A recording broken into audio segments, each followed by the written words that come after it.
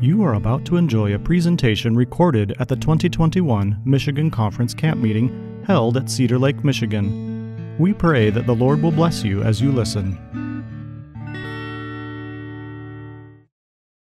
Dear Heavenly Father, we thank you so much for a day of life at all, but particularly for the Sabbath day. Thank you for the blessings of rest and worship, of fellowship, and of service in your cause. And Lord, in these coming few minutes, we want to see not only what's going on around the world or even around our territory, but Lord, how you're calling each one of us to be a co-laborer, a missionary for you. So bless us in a special way, for we pray it in Jesus' name. Amen. Happy Sabbath! I have to tell you that last year at this time, we were at the Village Church doing a Sabbath school program to an empty church. So it's good to be here with real live saints at Michigan Campmeeting. I think this is kind of a new thing for the Sabbath school program. I'm impressed with, I want to thank the pit crew here for cleaning up real quick. In the past, for Sabbath school, we've done it off to the side of the stage, and Pastor Cameron and I were saying we really feel bad for the folks over there, so we're trying to make it a little bit more central this morning. I want to explain to you a little bit about what we're doing with our Sabbath school class. This may look an awful lot like a Sabbath school panel, but it is not. And I'll explain what I mean. But I would like you, if you have your Bibles, to turn with me to the book of Ecclesiastes. We're going to Ecclesiastes chapter 5. After the book of Proverbs, Ecclesiastes 5, and I'm going to start in the first verse. I want you to know what it says here this morning. I'm going to tell you that what I'm about to say is going to irritate some of you. I guess that's okay. I've been in ministry long enough to know that happens. And it may just go in one ear and out the other for others of you. But I'm hoping that you, as people of the book, want to follow the book. And I think there's some good insight here in the scripture for you and I when we come to church. Notice what it says there in Ecclesiastes 5 verse 1. It says, walk prudently when you go to where? What is the house of God? Church, and that's here today, for us today. Walk prudently when you go near to the house of God, or when you go to the house of God, rather, and draw near to do what? Hear, rather than to give the what? Sacrifice of fools. So it's contrasting two things, hearing or giving the sacrifice of fools. Now you're going to see what that is in just a moment. For they do not know that they do evil. Verse 2, do not be rash with your mouth, and let not your heart utter anything hastily before God. For God is in heaven and you on earth. Therefore let your words be few. For a dream comes through much activity, and a fool's voice is known by his many words. Let's do the math on that. What is he telling us here? When we come near to the house of God, we should draw near to do what? Listen instead of, what is the sacrifice of fools in the context? Talking. There are a lot of folks who come to Sabbath school just to talk and not to learn. There are folks who don't come to church unless they get some kind of exciting return out of it. I think we have forgotten that church is intended to be a place of learning. Now, don't misunderstand me. That doesn't mean there's not talking and discussion in Sabbath school. But let me tell you something I have seen more and more as I work in the Sabbath school department. First of all, I know I'm preaching to the choir because you're here for Sabbath school. Our Sabbath school attendance in North America and westernized countries is abysmal.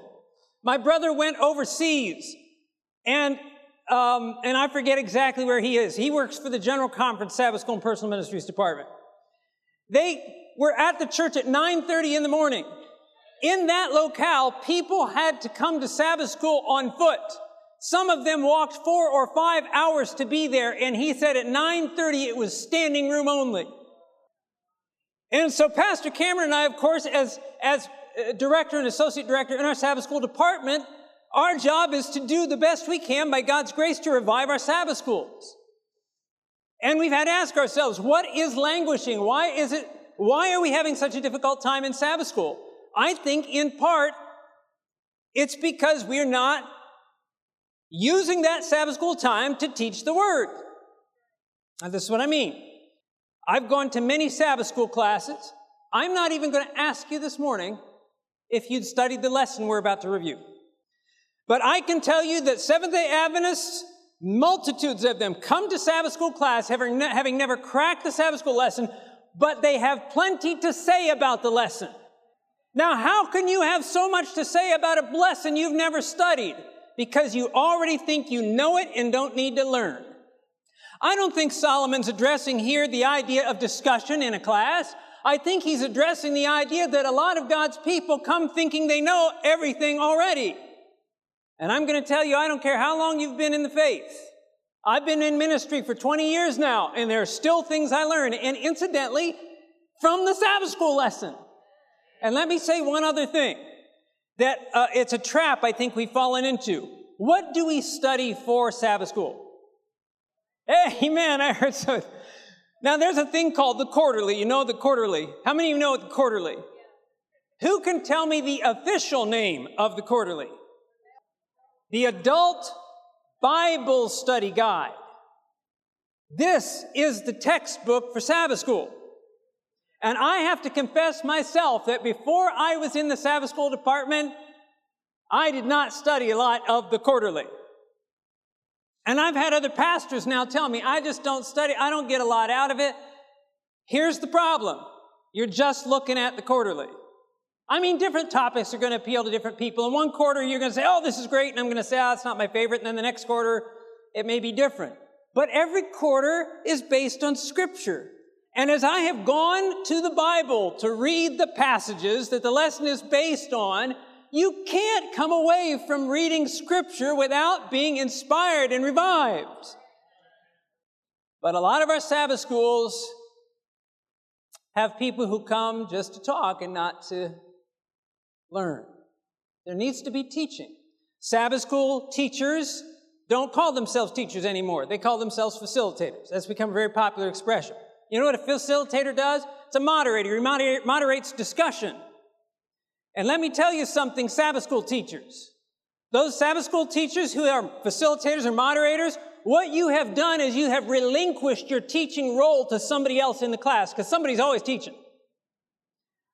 And I'll tell you, as a pastor, I've had new members come to church, and they come to Sabbath school class, and they're like, at the end of the class, they'll come up and say, boy, I wish I could have heard a little bit more, but brother so-and-so and sister so-and-so basically took the lesson over from their seat because you wouldn't teach.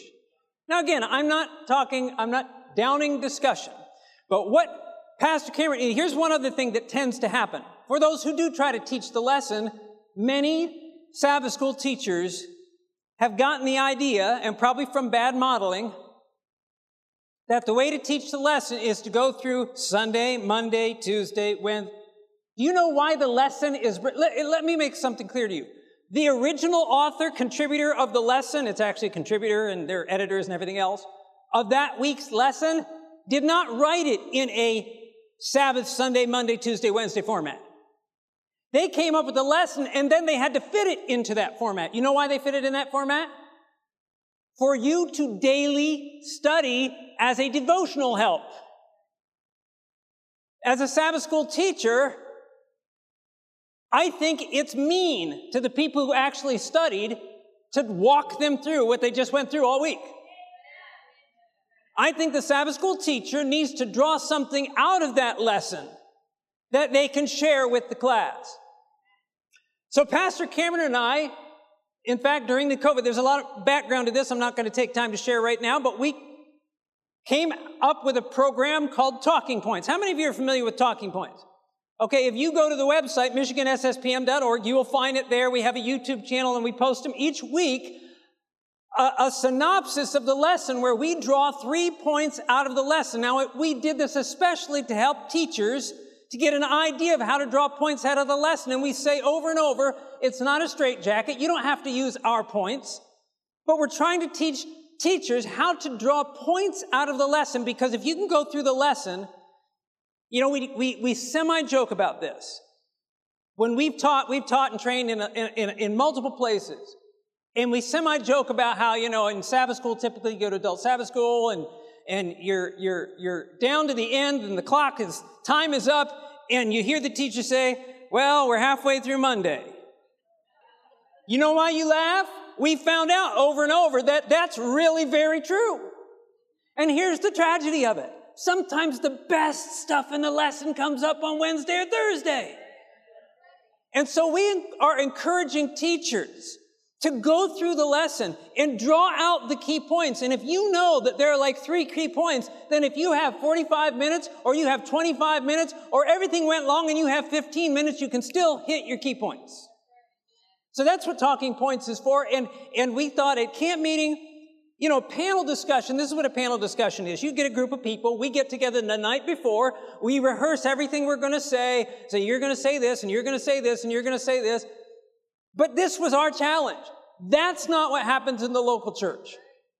And as a department, our job in the conference is to help you in the local church to have revived Sabbath schools. So we thought, to the best of our ability in a group like this is not an ideal setting for a Sabbath school. Small group is the ideal setting for Sabbath school. I encourage you to have small group Sabbath schools. But to the best of our ability, we wanted to model what a Sabbath school would be like, what a class would be like. So what we're going to do this morning is I have tapped in to our Youth Rush evangelism leader, and I'm hoping he's in the room somewhere. Pastor David Pagno, are you anywhere nearby? They may be in the back. Oh, thank you. Thank you, Jesus. I talked to him this morning, but I didn't know where they were going to sit, and I wanted to call them, hey, why don't you bring your group up here, and when we get, and go ahead and get seated. I'm going to sit right over here. What I asked Pastor David Pagno to do for this week is to take some of our Youth Rush leaders for our summer evangelism program, and they're going to be part of the class this morning. We did not rehearse this last night. All I told them to do is study the lesson like a member would study the lesson. And then I'm going to teach the lesson by drawing out points. Now listen, you might have drawn out different points, and that's your privilege to do so. But I think it's important when we come away from Sabbath school that we actually have come away learning something and not just sharing what we already knew. How many of you agree with that? Yeah. So hopefully we'll have something that we gain this week from that.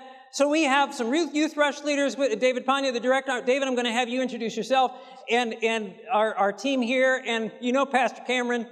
And then we're going to dive into this week's Sabbath school lesson from the Adult Bible Study Lesson Guide. I still call it the quarterly too. On covenant faith. David Pagno. Hey, good to meet you. My name is David. I work in the conference, and I am in charge of the canvassing programs in the summer. I'm the assistant in the publishing department.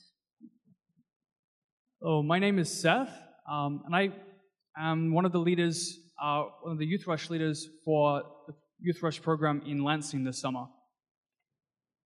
My name is Etienne, and I am one of Seth's students in the Lansing program of Youth Rush this year. My name is Emily, and I'm one of the leaders in the Warren program from the Detroit area. My name is Asalia. I'm one of Emily's students at the Warren program. All right. Fantastic. And these guys are going around Michigan.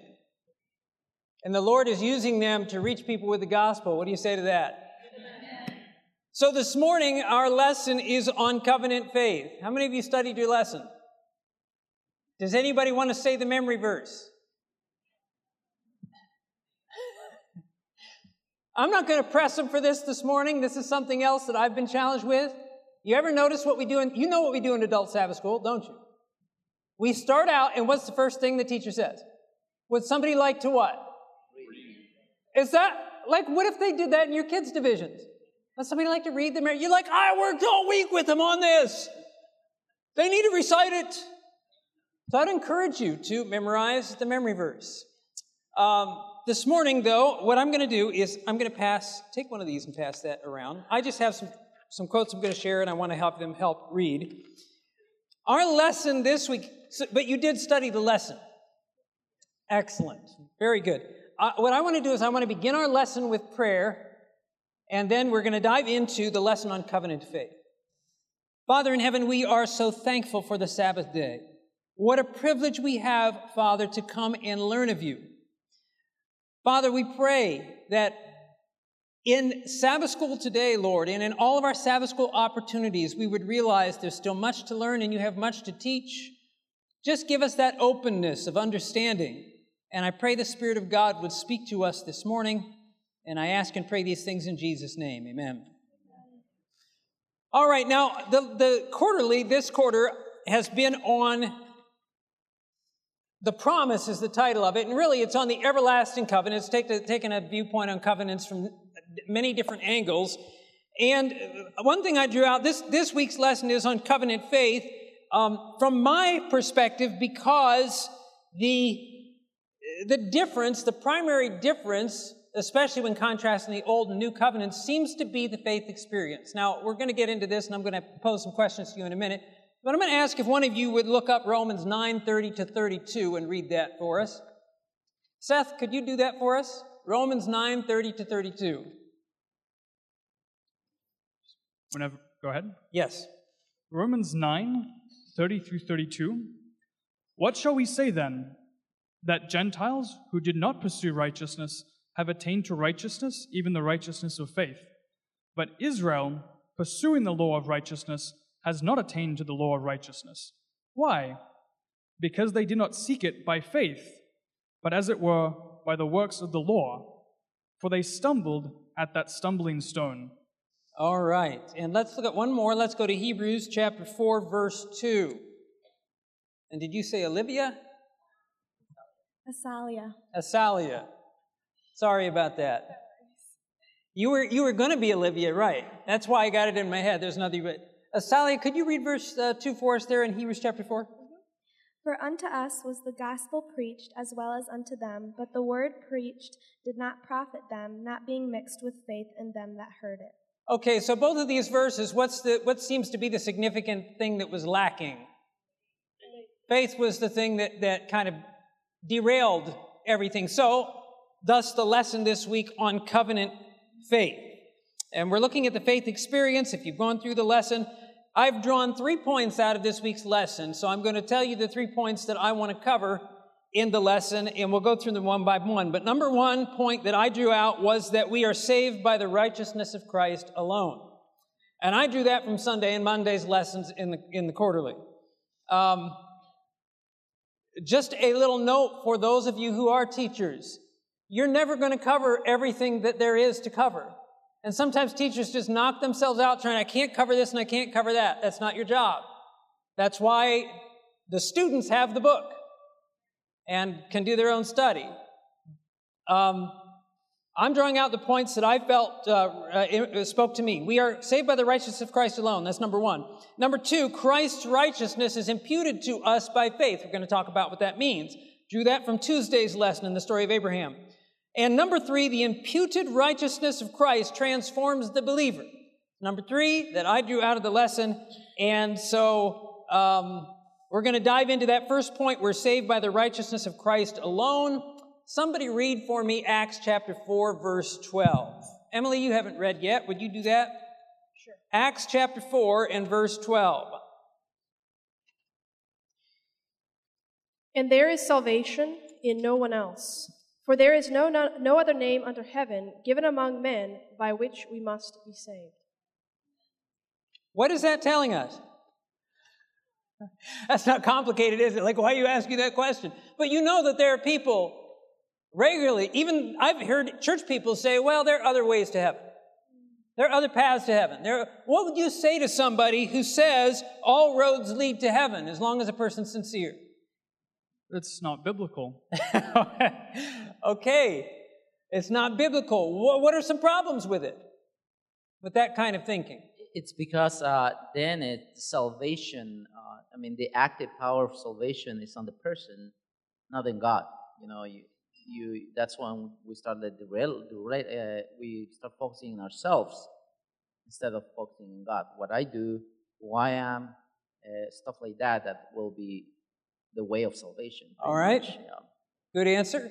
How many of you have heard people say something like that? Yeah, it doesn't matter which direction you go. Even outside of Christianity, there are other roads to heaven. How many of you realize that some of those roads are mutually exclusive? You know, it feels good to just kind of like, oh, we're all going to agree and get along. But the reality is, for example, a Christian says that in my flesh dwells no good thing. But Eastern religion says everything's good in me, I just need to develop it. Those are mutually exclusive ideas, right? And so all roads can't possibly end as, why are we having this discussion, right? Because as Seth pointed out, the scripture says there's one way. And that one way is Jesus Christ. Why is that the only way? Because he's the only one who can pay. That's I was just sharing with before is like I just checked, Jeff Bezos, his net worth to a couple of days ago it was $193 billion, and Wow. let's say if I have a debt of $193 billion, he's the only one who can pay it, and he is the only one, and that's the kind of dealing that we're facing here. We're facing the death of sin. And there's no one else that can pay for that. Amen. There's no one else. In this case, and then we're going to go into that, like if he can pay it. Cameron, you got a comment, it looks like, too. I've always got a comment. Sure. Okay. Do you want to make the comment before or after the Go ahead. text? I would like to read what you would want me to read. He's such a nice director. You. Matt, Mark chapter 10, because your thought, this is building on the very thought we're talking about. Mark 10, verse 18, just looking at Jesus' response when the rich young ruler came up to him and said, "Good teacher." Mark 10, verse 18, yes. Is that correct? All right. So Jesus said to him, "Why do you call me good?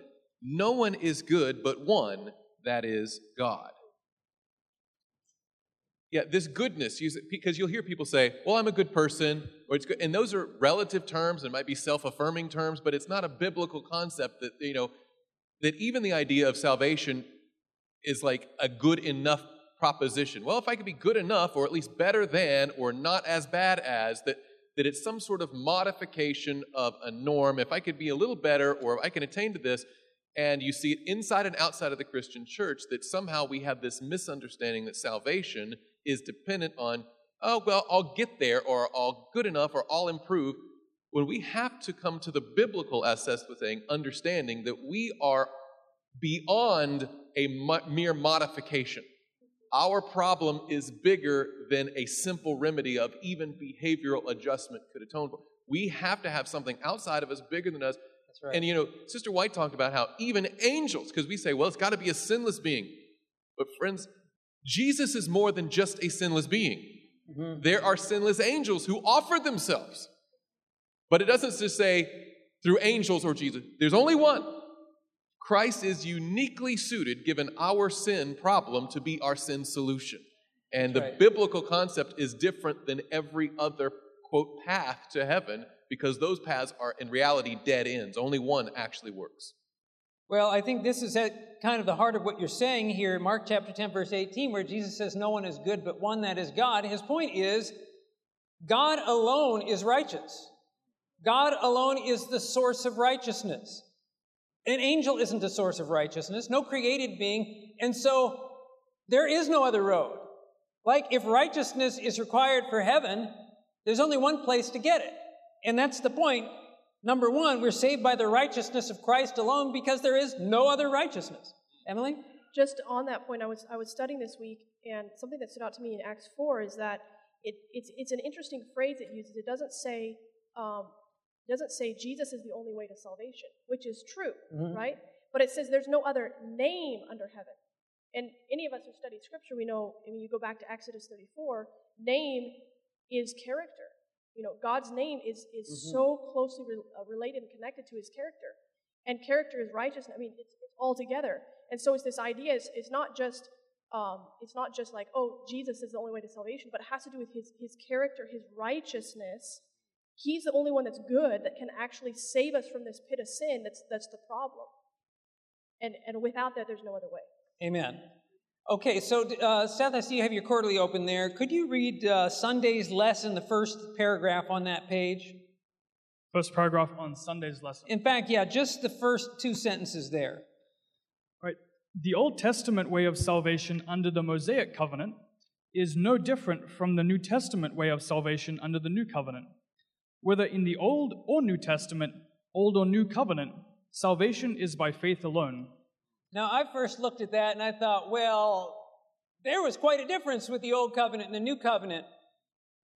But I think that the contributor of the lesson is, the point they're making is simply that there is only one way of salvation. There's only ever been one way. And how many of you run into people who say that this is not something Seventh-day Adventists believe, but some other evangelical Christians believe that Jews were saved by commandment keeping.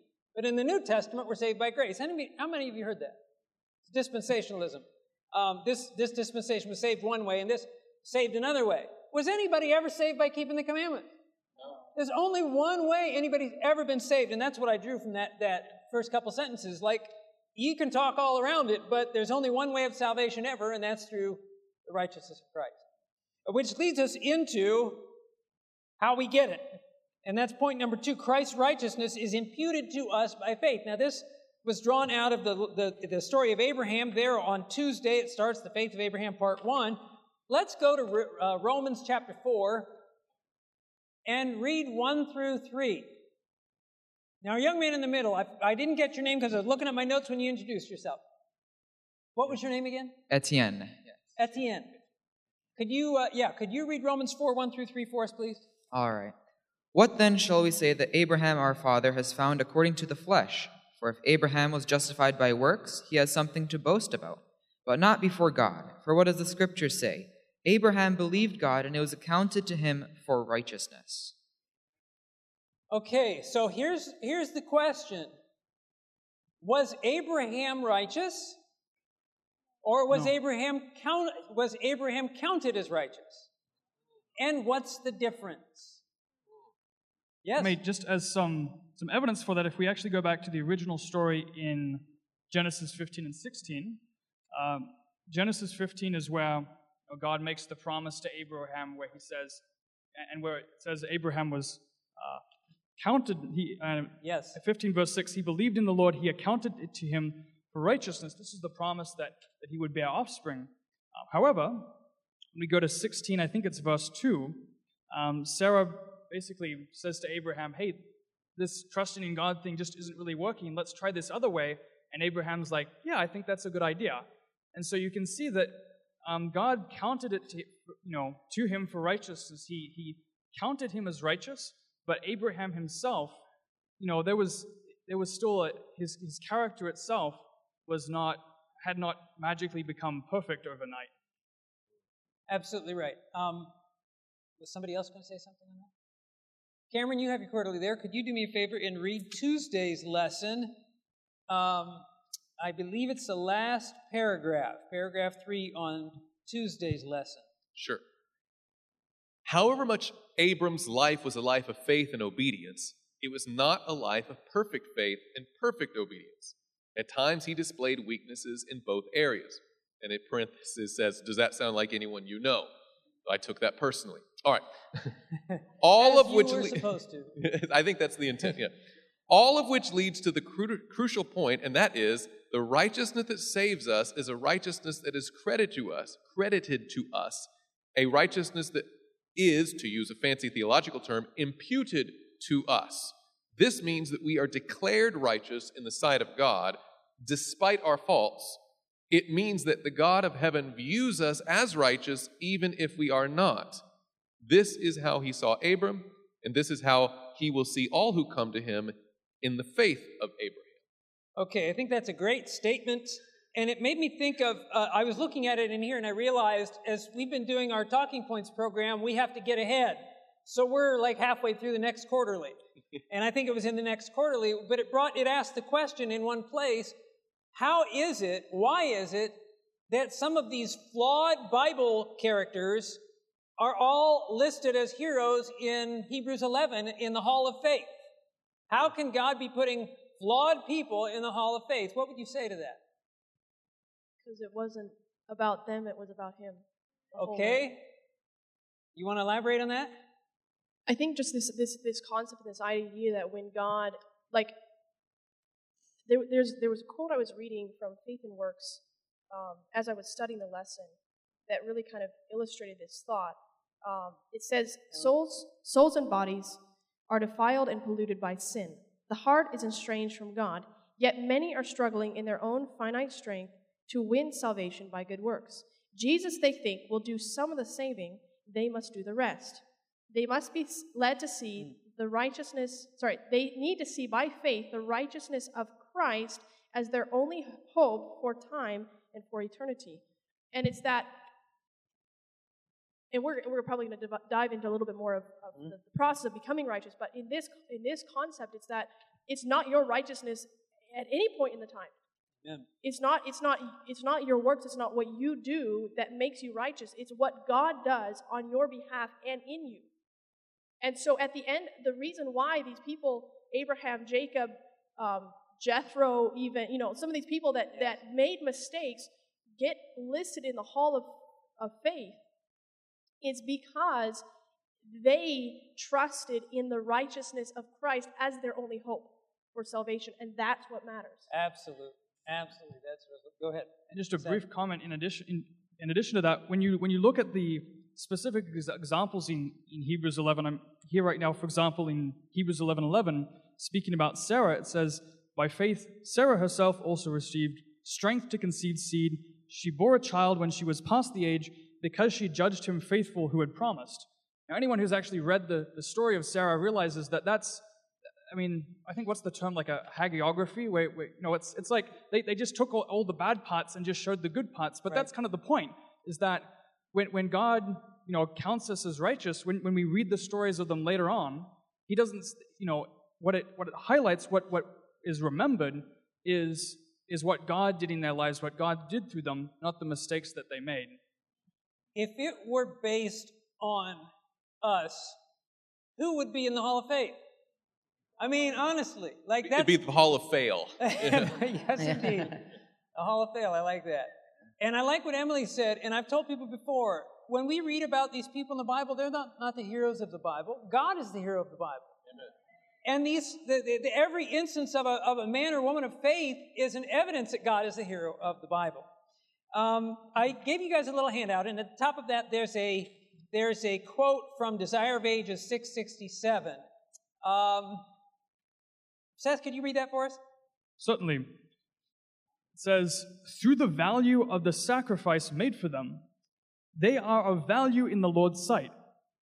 Because of the imputed righteousness of Christ, they are accounted precious. For Christ's sake, the Lord pardons those that fear him. He does not see in them the vileness of the sinner. He recognizes in them the likeness of his Son, in whom they believe. What a powerful statement.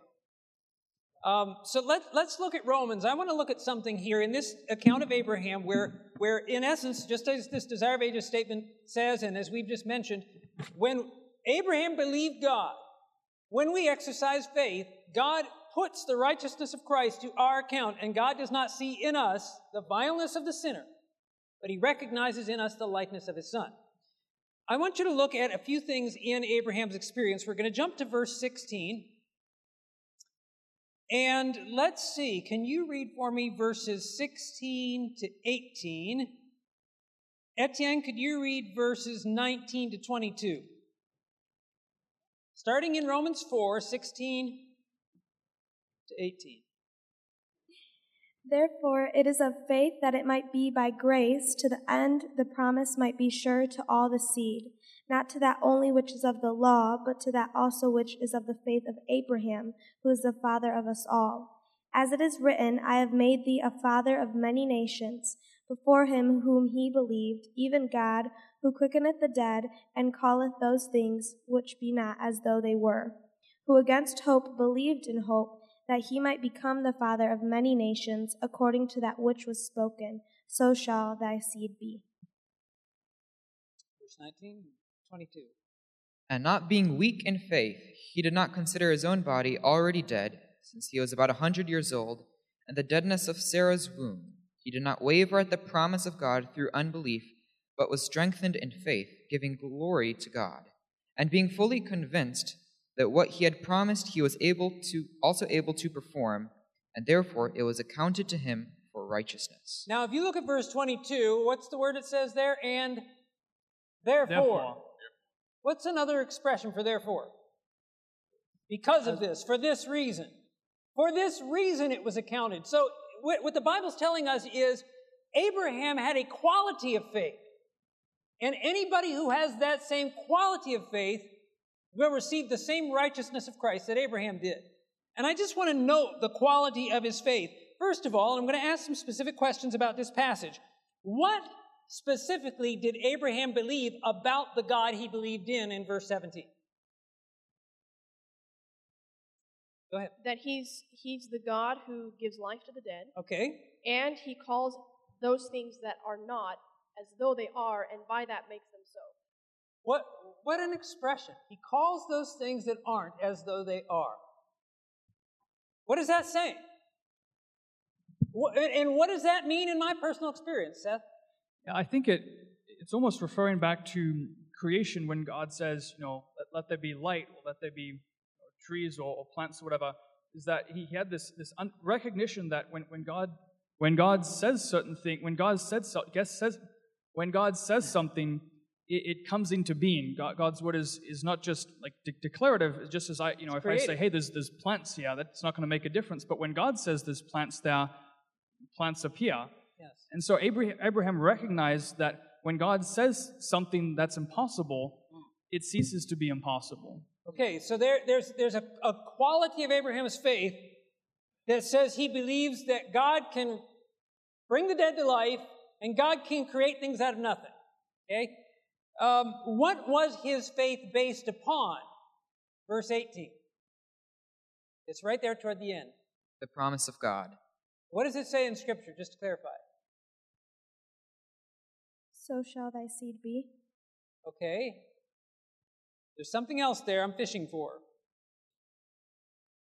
According to what was spoken. What was spoken. What's that referring to? God's promise. God's promise, as Etienne said, God's word, right? Abraham believed it because God had said it. And so he had a quality of faith that believed that God could raise the dead, that God could call things into existence that aren't, and he believed it based upon the fact that when God says something, it's going to happen. Cameron, you're busting to say something. I am dying over here. Because this is so rich and there's such good material. I mean, this is such a profound story. And when we talk about the experience of Abraham and his faith and being accounted as righteous, oftentimes we will read Genesis 15, verse 6, and then sit back and we all give our thoughts on it, which are good. But what we want to do is get the Bible's thoughts on it, because the Bible is its own interpreter. Scripture interprets itself. And here in Romans, the Apostle Paul is referring back. And let's think about, for instance, why does he emphasize who gives life to the dead? Was there some experience of Abraham that he had faith that God could put life into dead people? Yes, Genesis 22. And that the hall of faith brings that up in Hebrews chapter 11. It talks about, the Bible even tells us what Abraham was thinking when he went to slay his own son Isaac. And he was considering that God somehow was going to resolve what had to be a massive, contradiction of thought. Somehow this is your only, and he already said, that Ishmael might live before you. He already had a son. He said, no, but I want that son, the only son of faith, take him up and kill him. And through him, I'm going to give you a great nation. That is cognitive dissonance. Well, you notice that Paul also calls Abraham already dead in verse 19. He was already dead. Not being weak in faith, he did not consider his own body already dead since he's about 100 years old. And also Hebrews says that Isaac was, basically already dead. He was good as dead. He was going to kill him. So, and the deadness of Sarah's womb. And the deadness of, so there's a lot of God can speak something that is not possible with man and make it so. But when God, to your point, Seth, when God speaks something, it is done with an authority beyond what we would deem possible. He speaks and things happen because he spoke it. And so how different would the Okay. creation story be if he just reckoned it done? Now I want to interject something else Okay. into this. In this context, the Bible says Abraham refused to consider something in verse 19. What did he refuse to consider? His own body. His own body and... The deadness of Sarah's womb. Let's break that down. His own body, what would that be in practical terms to you or me? I mean, If I'm considering my own body, what I would be considering Reality. my own what? Sinfulness. Weakness, Weakness. right? I mean, God, this is impossible because, we're looking at our own weaknesses, or Sarah's womb would be what? My circumstances. Abraham didn't. How many times when we talk about whether we can overcome and be good Christians, where we say, well, but I'm so weak. But if I were situated differently, like those are the things. And notice, what does the Bible refer to? How does the Bible refer to those who do consider their own body and circumstances? Because Abraham was not that. It says he was not what? Weak in faith. Weak in faith. What the Bible's telling us is if you're considering your own weaknesses, you're weak in faith. Abraham wasn't weak in faith. He didn't think about his own weaknesses. He thought about God's strength, right? And then, what did he believe God was able to do in verse 21? Essentially that he saw this direct line, this direct connection from the promise of God to its realization in reality. There was no disconnection that, God's promised something, so we'll see what happens. It's, God has promised it, so it's as good as done, and I can base the rest of my life and my decisions and my existence on the direct and immovable connection between God's promise and what reality can become as a result of that. All right, fantastic. So Abraham believed that what? What was God able to do? Perform. he will do it. Perform whatever he was how much did he believe it? I mean, The Bible says he was fully convinced, fully persuaded. Now, I just want to recap that Abraham believed that God was a God that could give life to the dead, that God could call things to existence, even in my life that aren't. He believed that God was good to his promises, so much so that whatever God said, God was fully able to perform, even if it sounded preposterous. And he refused to consider his own weakness and circumstances. And the Bible says that quality of faith, anybody who has that quality of faith will have the righteousness of Christ imputed to their account, just as it was to Abraham. Just to add that, to make it practical for us, Yes. How does it look like? Many times, and everybody knows maybe here that every time that you try to get closer to God, problems come. All the time. Satan is never happy. It is nice to be faithful when you have a job, when no problems, health is all well in your house, and it's fine to be faithful.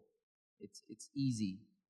The problem comes is when sickness comes to your family, when you lose your job, when circumstances, are seeming opposing to your faithful life, and those are the times that we ought to develop and strengthen that faith that we have had. I mean, Abraham had a home; he was wealthy. God bless him and everything, but he had to develop that faith during that time for him to overcome in the toughest times.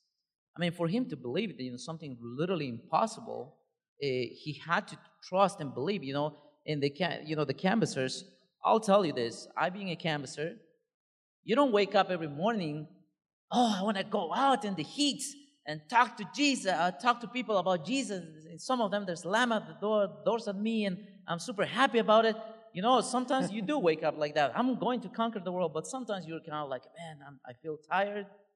It's too hot. And when you start knocking at doors, they slam the doors at you in your face, and the weather is against you, people is against you, and suddenly your feelings are against you. You don't want to be there. And those are the times that the only thing that you can trust is the Word of God, because He said so, and you have to stay there. And just this is the very practical lesson for us. What's the difference between those who are in the hall of faith and those who aren't? And it's obviously faith.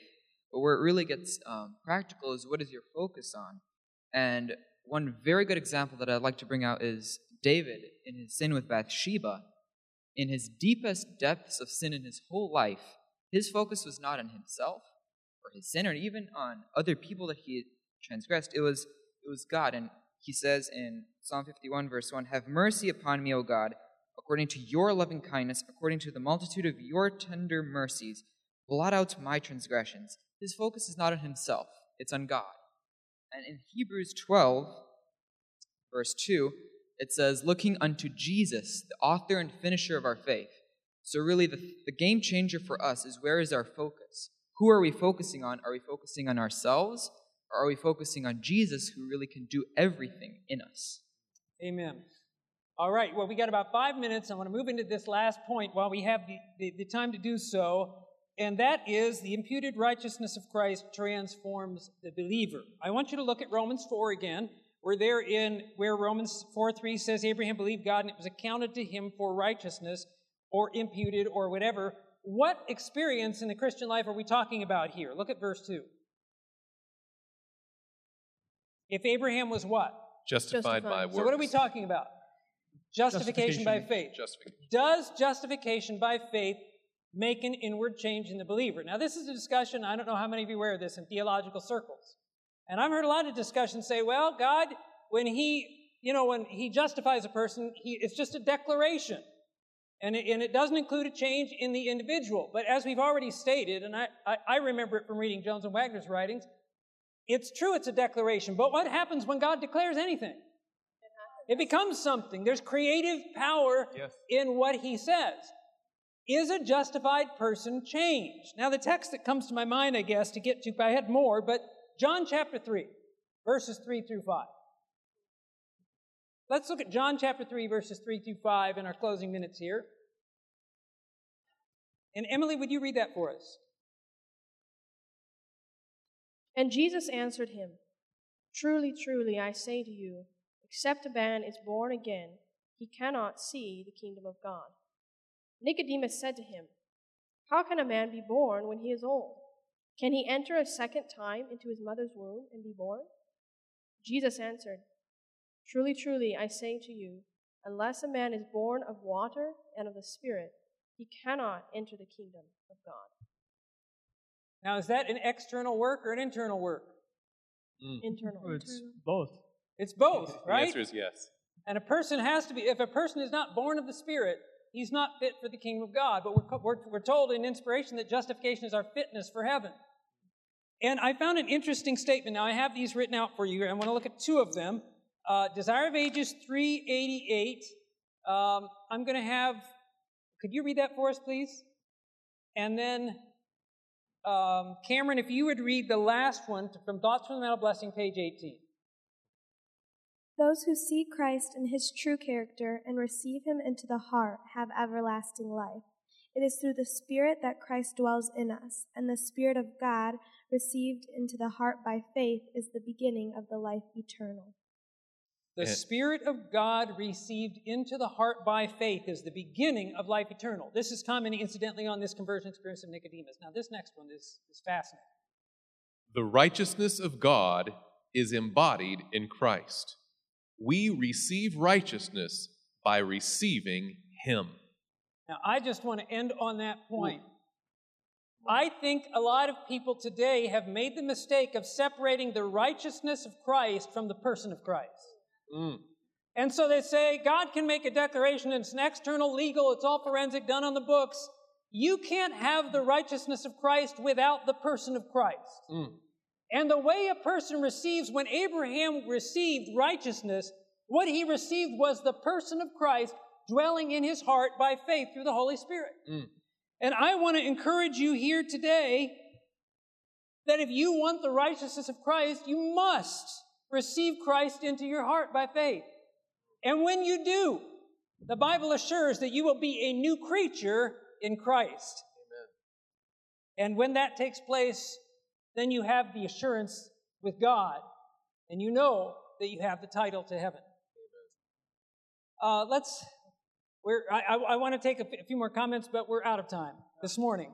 But we did cover our 3 points. We're not just through Monday's lesson. Amen. Amen.